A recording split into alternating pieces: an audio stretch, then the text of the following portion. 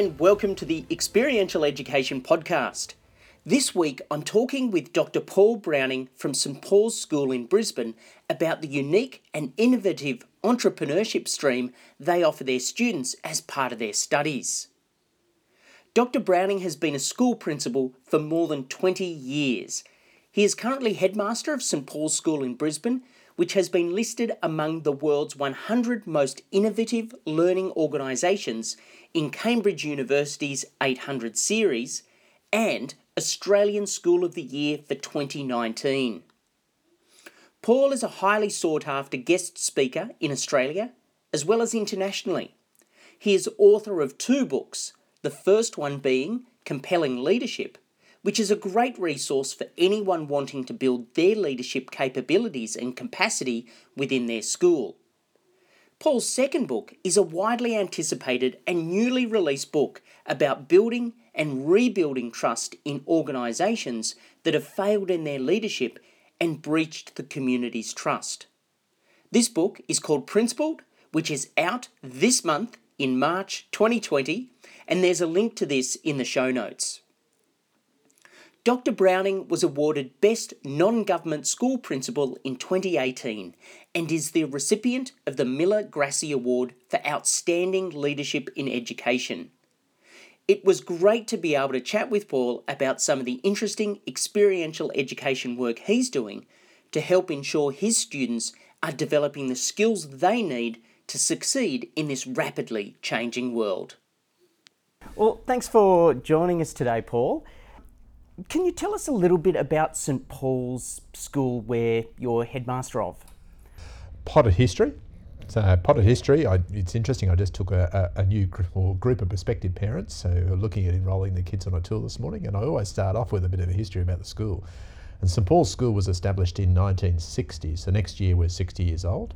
It started as a boys only high school and it went co-ed in 93. And then we added a junior school in 97 and an international school in 97. So it's now a pre-prep to year 12 school with an international school spread across 125 acres. So it's a massive campus. It's a big school, but we do a lot of work to actually make sure that we know each individual child as a person. Beautiful grounds here and have a swimming pool as well, which is lovely. Well, it is Queensland. Prerequisite, you need a pool. Yeah. You have 3 different streams within your program at St Paul's. So there's the standard academic stream. So we did a fairly significant piece of research in 2014. We did what's called a scenario planning project, where we looked at the world of 2028. And at that time, it was the year 2028 was chosen because it was when our then younger students would graduate year 12. So 14 years' time, what would the world be like that they would be entering? Scenario planning is a process where you're not predicting the future, you're looking at possible futures. And if these possible futures come to pass, then what do you need to do as an organisation to align yourself or prepare yourself for those eventualities? So to actually do that work, we did put a team of staff together and they did a lot of desk research using an acronym called RESPECTED. And RESPECTED stands for religion, environment, social, political, education, technology, etc., etc. And people were researching in those different areas, and what they were doing was looking for trends that could impact St Paul's School. We then actually interviewed 30 thought leaders in those different fields as well. So Saul Eastlake we interviewed leading politicians, people in the religious sphere as well, archbishops of different dioceses.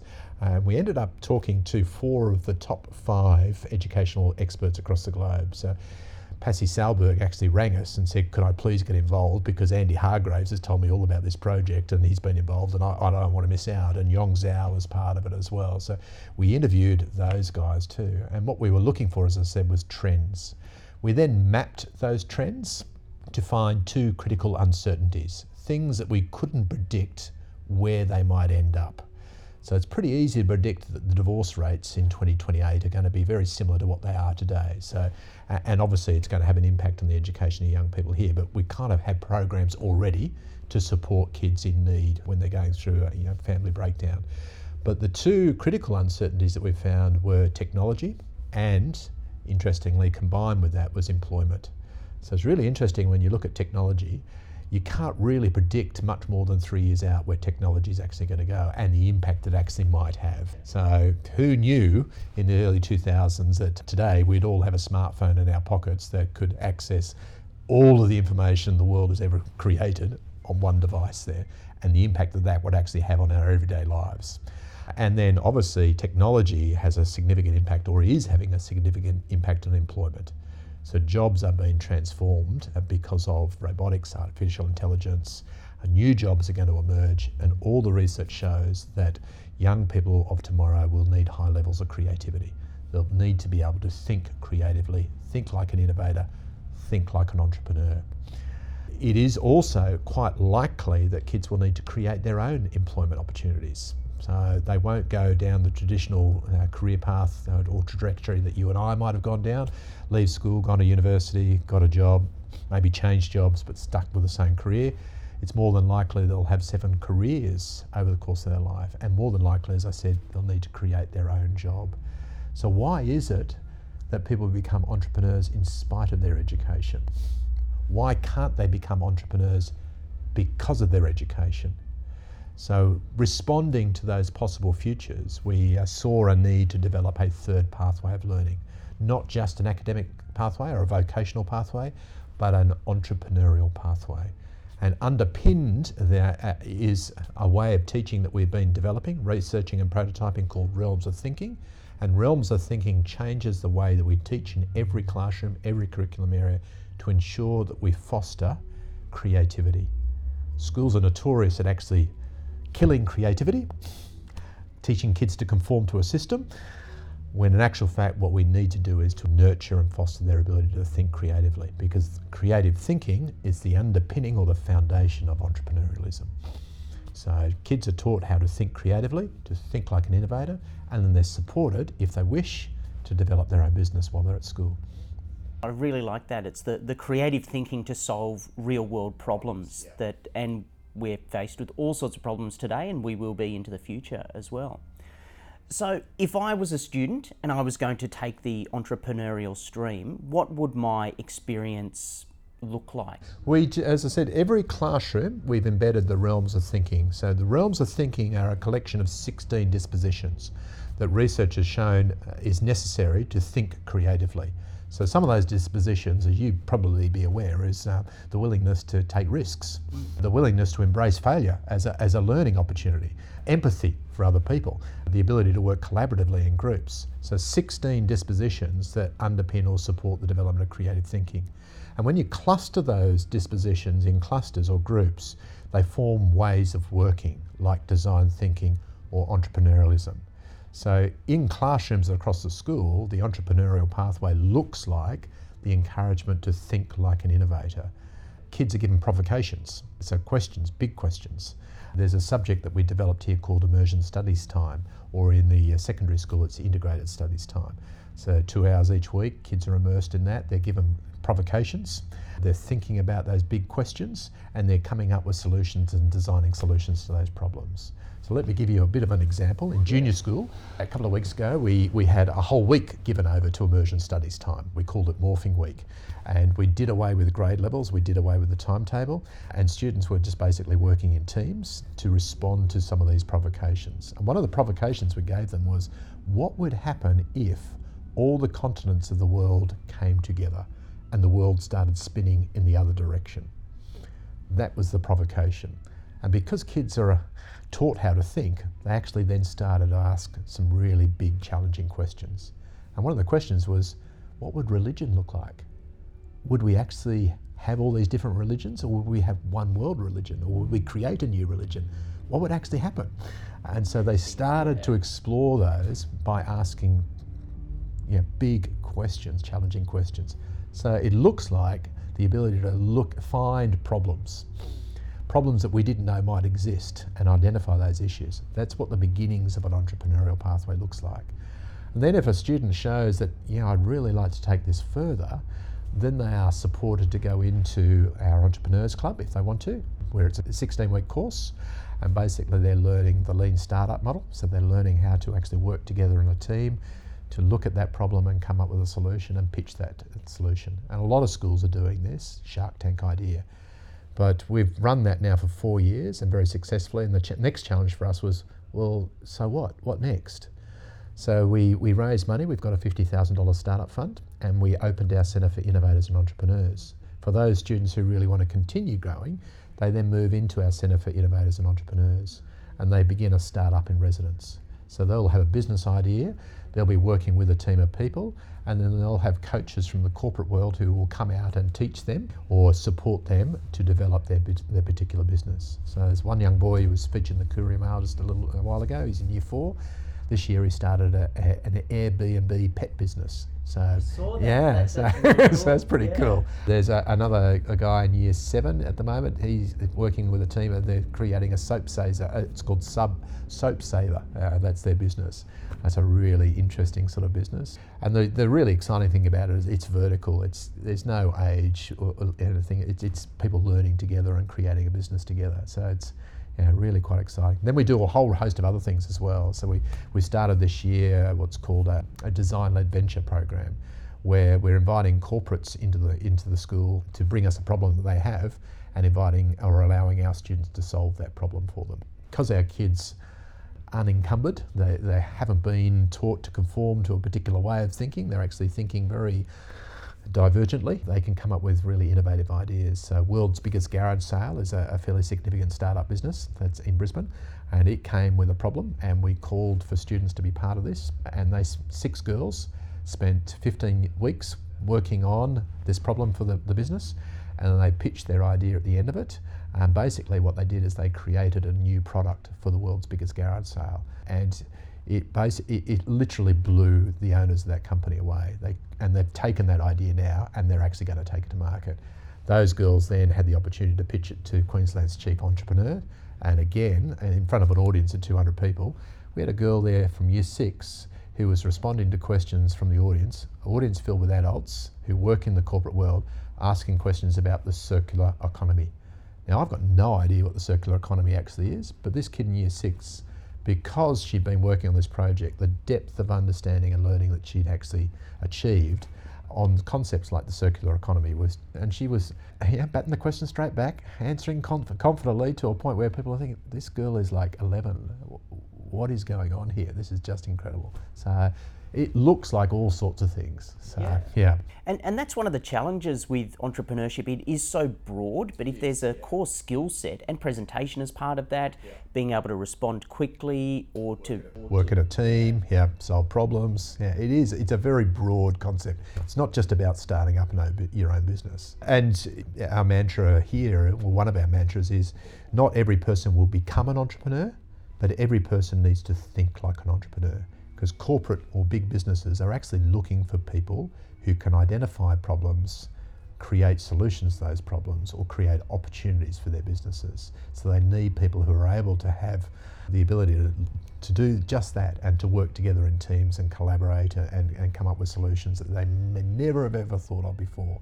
And then of course there'll be those students who really want to start their own business and run with it. So why not give them that opportunity and that skill set? That's fantastic. It's so different to the majority of school programs. Yeah. It's a much more forward way of thinking. In terms of transitioning the school, you had a big research piece. You got in a whole stack of expert advice and worked with external consultants. But what about the internal culture change? I'm sure that would have been a challenge. Yes. And I think you would find that in any school, that teachers are conditioned as well. We all went to school, and we all know what it's like being a teacher too. Parents all went to school, and everyone knows something about education. And we conditioned to conform ourselves to a system. So change for a teacher is really difficult to embrace. Some teachers just love it. They just love creativity and love change. But others, are very set in their ways. So yes, culture is a significant contributing factor. So St Paul's School has a horrid history, which made the challenge even more complex, where in the early 80s and the 90s there were significant abuse cases that actually occurred at the school, which had an incredible impact on the culture of the organisation, diminishing almost the notion of trust. And I would argue, for innovation to occur in any organisation, it has to begin with a culture of trust. So St Paul's School, when I arrived in 2008, there was almost no trust here, even a decade after these claims came to light. We were a focus of the Royal Commission in institutional responses to child sexual abuse in 2015, and it really shed a light on what actually happened here and the impact it had on the organisation. So one of the first things I needed to do as the head is to actually work on the culture, turn that culture around and create a culture of trust. And that was the birth of my PhD research, was how as leaders do we actually develop a culture of trust? What do we need to do as a leader to develop trust in me as the leader and trust in the organisation? I've got a book being released in March that shows that finding and tells a story of the St Paul's School. It's called Principle 10 Leadership Practices for Building Trust.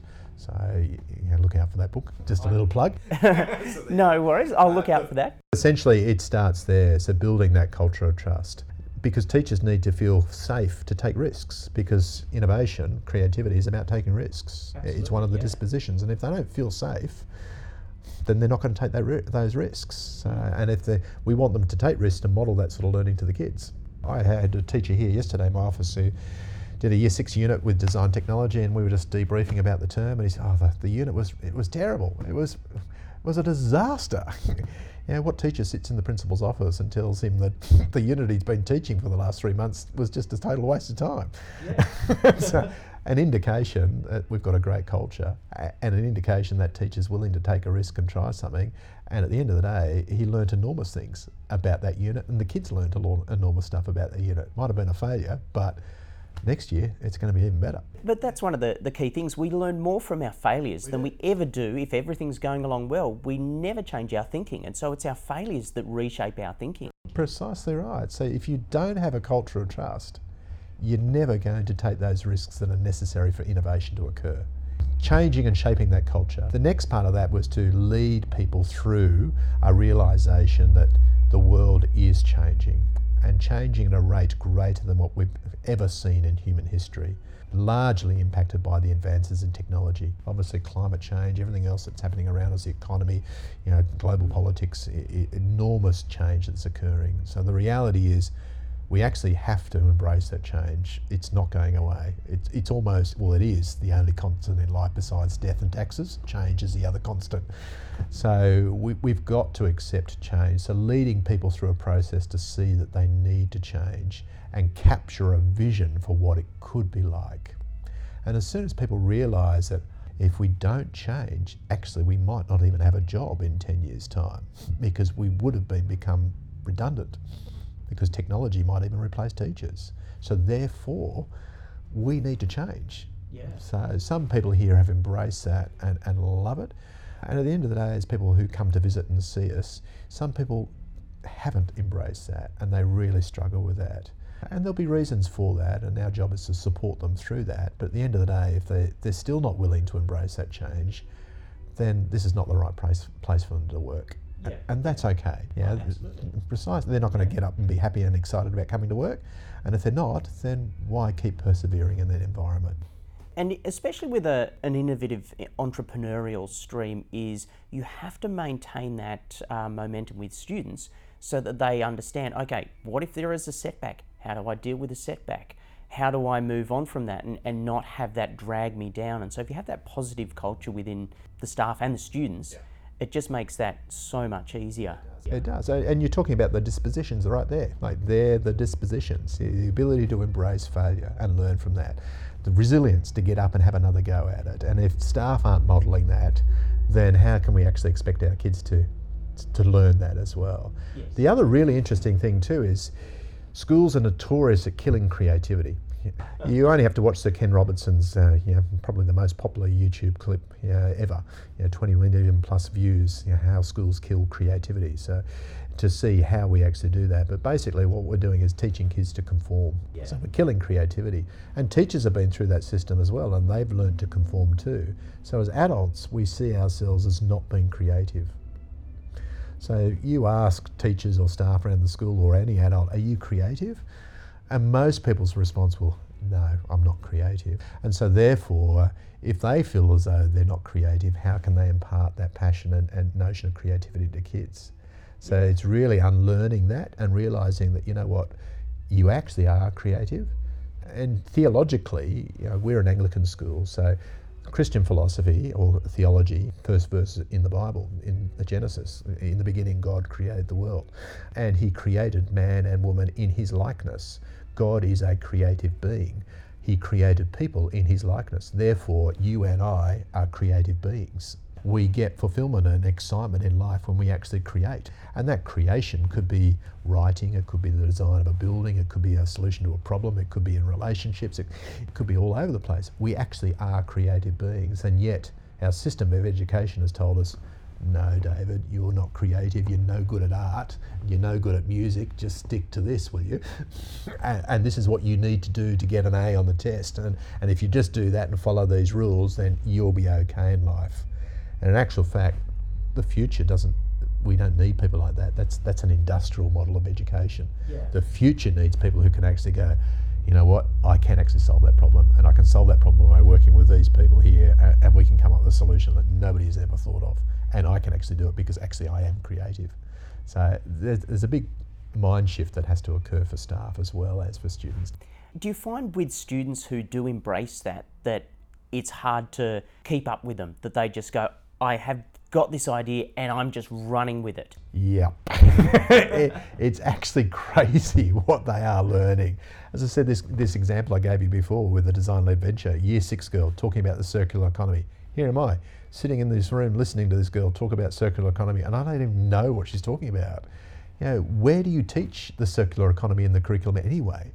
And that yet this kid is running away with this idea and this concept that is remarkable, because she's empowered, she's engaged, she's seeking out knowledge because it's going to be relevant to what she's actually doing.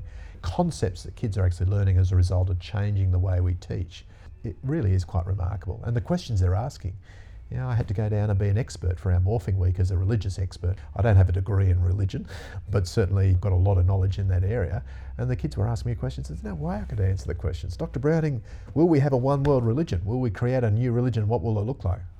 I don't know. This is a kid in year 4 asking this sort of question. Are you serious? What kid in year 4 actually asks an adult what would happen to religion if all the continents came together? How did they even start thinking about that? It is mind-blowing what's actually happening as a result of changing the way we teach to foster creative thinking.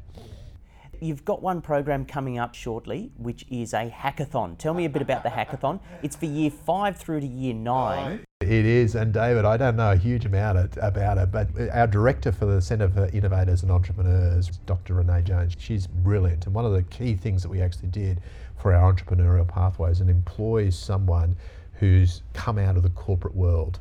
So we're making a connection between the corporate world and school, rather than just being insular and we're all teachers. She's made this connection, and so she's got connections with people and businesses all around the place. She went on a study tour to Silicon Valley last year. She's connected to the chief entrepreneur in Brisbane, the Shark Tank River City Labs startup precinct in Brisbane as well. So she's got immense connections. And her idea, she came to me a couple of weeks ago, so we've had hackathons in small groups. We teach kids to do that in different classes. Why don't we do a hackathon for the whole school? Why not? Let's give it a go. Yes. Again, it's kind of like, let's take a risk and see what happens. You've got a great idea, let's give it a crack. So we put it out to the staff, and unfortunately, a lot of staff said, well, how's that going to work? La, la, la, la. So we had to narrow it down to 5 to 9. So it's almost like, we get that there will be some problems, and you've raised some valid issues there, staff. So that's, thank you for your feedback. So we've now refined it to 5 to 9 for next week. 500 students still. So I think we've had to hire 100 tables to put in the Walker Centre there to set it out. I'm a mentor next week. I don't know what that's going to look like, but my job is to go in and actually provoke teams. But 2 days of an ideas hackathon. So basically, I don't know what's going to happen. It's going to be incredibly exciting. And then we've got coaches from the corporate world who are coming in and actually coaching teams and supporting them as well. So we've got businesses coming in. RACQ, I think, is on board, and a few other businesses too. So they've come up, one of the things that corporates had to do was to come with a problem. What problem are you seeing in your business? Come and bring it to the hackathon, and we'll put it on the table there, and a team of students can pinch your problem and come up with some ideas over these 2 days, and you can take that away and do with it as you will. So it's going to be an exciting time. And then, but next year, beginning of next year, we are going to have the whole school hackathon, and it'll be a climate hackathon. So, so this in a sense is a bit of a prototype for something even bigger. So probably the biggest hackathon you've ever seen. So 1,300 kids on a climate hackathon. It's going to be insane, but who cares what happens? It'd be a great learning experience if it falls over. It falls over, but if it doesn't, what could happen? Anything could happen. All sorts of things can come out of that. Precisely. So it's going to be brilliant. Much better than sitting at the end of the year watching videos and Christmas videos, or twiddling our thumbs, biding our time to the end of the year comes while the teacher sits at the back of the room doing the marking. Why not spend the time smashing out some ideas and solving some problems? Doing something fun and memorable. Precisely right. Yeah, it's going to be really great. I was sitting in a presentation a couple of weeks ago on risk management, and the guy was saying, we always have 10 reasons why we can't do something. Yes. But you need to find the one reason why we should. Exactly. And I thought that says everything. Precisely right. Find that reason why and just do it. Do it, exactly. Yeah. I mean, it is insane, our response to risk in Australia, isn't it? It's crazy. I visit countries all around the world, and we're just really wrapping ourselves in cotton wool and then stopping any form of creative thinking or entrepreneurialism because we're too averse to risk. But why not? Let's just do it. Give it a go. So with all these skills that you're building up with the kids, are you getting information or research or feedback from students who have now left the school? Well, not yet, David. There's lots of pieces that we're actually doing. We're continually researching because I'm a great believer in looking at the evidence. I don't like to introduce something just for the sake of introducing an idea. I like to take risks, but I like to take educated risks.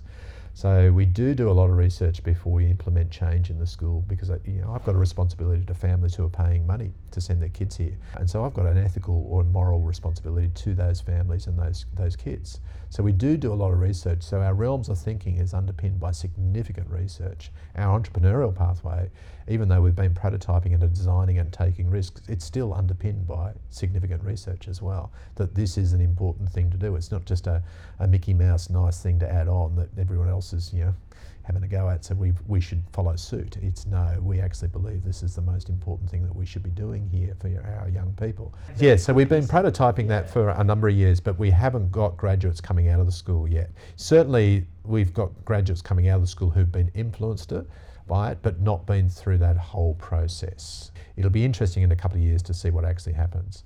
We've developed our realms of thinking way of teaching to become a pedagogical framework. So you'd be familiar with dimensions of learning or habits of the mind, or where schools would become a dimensions of learning school.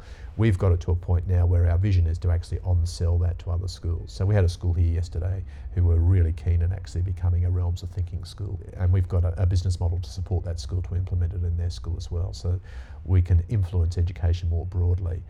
The other piece that we're actually looking at the moment in response to your question is, how do we know that a student coming to St Paul's School will be more creative as a result of their education here? And that's a great question, but how do you actually answer that? We've been doing some research around that piece of how do we actually measure that and how do we report on it? So parents can see that we really value this. So we value these dispositions enough to actually gather evidence to show and demonstrate that kids are developing these skills and these dispositions, and then we're reporting to parents about the development of those skills. So there's some pieces that we still need to develop and we're working on. And I think that's where a lot of people shy away, because the complexity to formally assess, it's an uncomfortable way of saying it, because it's a disconnect with really the program. But on the one hand, you have tertiary entrance ranks, which so many people go, oh, there's a mark, and my brain can tell me what that mark kind of means. Whether it's relevant or not is a whole nother matter.